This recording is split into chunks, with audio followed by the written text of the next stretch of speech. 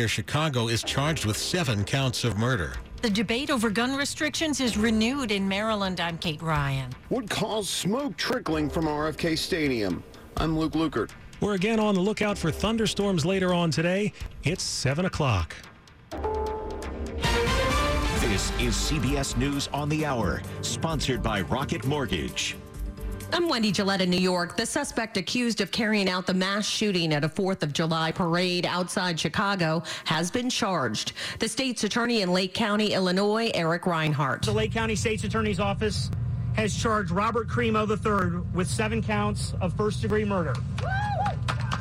CBS News correspondent Bradley Blackburn is there. The death toll rose to 7 after another shooting victim died in the aftermath of Monday's attack in the Chicago suburb. The victims killed include an 88-year-old grandfather. The 2 youngest are parents of a 2-year-old boy who survived the rampage and is now an orphan.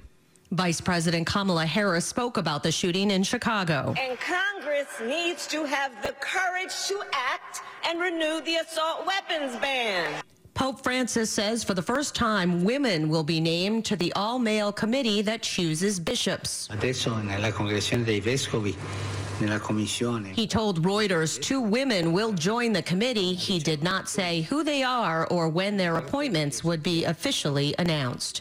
Officials are telling Ukrainians in one province to leave. Correspondent Elaine Cobb from the Foreign Desk. The governor of Donetsk has called on the more than 350,000 people remaining in the province to flee as the Russian offensive there intensifies. He said getting people out of Donetsk would save lives and allow Ukrainian forces to concentrate their efforts elsewhere. On Monday, Russia announced it had taken full control of the neighboring Luhansk region.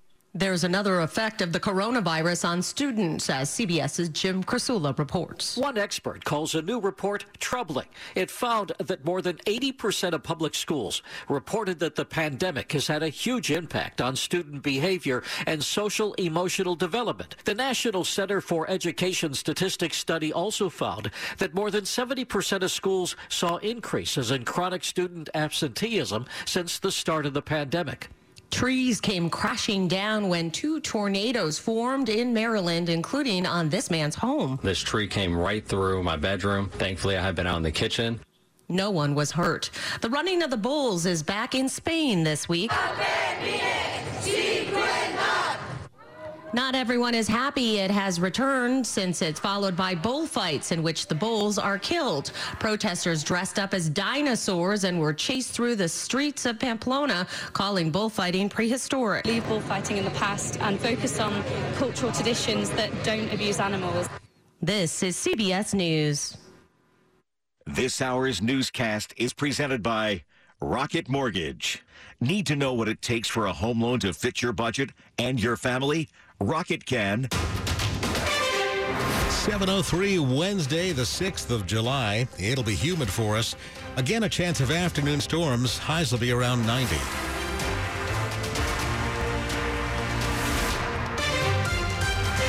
Good morning, I'm Bruce Allen. And I'm John Aaron. The top local stories we're following this hour. It has been confirmed. The National Weather Service says a tornado did touch down in Bowie during yesterday's severe weather. Based on the damage reports that we've received thus far, it looks like Bowie experienced the worst of it. At least that's the reports that we've had thus far. The storm itself tracked across a good portion of central Maryland, but it seems to be where its intensity peaked. That's National Weather Service meteorologist Dan Hoffman. I'm Dick Uliano. Tall sycamore trees uprooted, evergreens down, and the chainsaws were quickly put to work clearing debris. Leavitt Fongang says she was frightened by the severe weather outside her door. I was so scared. I tried to look over the windows. I saw trees falling, just uprooted and falling. Bowie Mayor Tim Adams, surveying the damage, says it was a fast-moving storm. You can see that it cut a swath all the way through, and it happened so rapidly. Power crews were quickly in the area, and some heavy machinery also arrived in the Somerset neighborhood to clear roads. In Bowie, Dick Uliano, WTOP News. There was also a possible tornado in the Shadyside area of Anne Arundel County last night. The National Weather Service is still investigating whether an actual tornado touched down. Maryland State Police are investigating a deadly crash in Bowie. A worker with AAA was hit and killed on Route 50 last night as he helped a driver whose van had broken down on the side of the road. Police say charges may be filed against the driver who hit the victim. That victim's been identified as Anthony Okozie, who was 69 years old. RFK Stadium is vacant, but there was some activity there yesterday as fire investigators responded to smoke. They first saw the smoke coming up from the dugout at around 5:30 p.m. It was trickling up through the stadium. It was out of the different pathways. It's a pretty open-air stadium. Where the fire is open all the way up. Cause was 2 piles of trash that were set ablaze in the basement. D.C. Fire Chief John Donnelly says no one was injured. The fire was declared under control after about an hour, and we didn't find anybody during our search. They are now investigating who started that fire. RFK Stadium has not held a sports team since 2018 and is set to be demolished at some point this year. Luke Lukert, WTOP News. Crowds swamped the Metro system on the 4th of July, leading to big delays, but it wasn't a surprise for Metro. In fact, the Washington Post reports the agency had sent a request to regulators asking to add more train service by using some of the sidelined 7000 series rail cars, but Metro later withdrew that request. A spokeswoman says they instead decided to focus their energy on getting more of their older rail cars into service. Most of the 7000 series cars remain suspended due to a safety defect.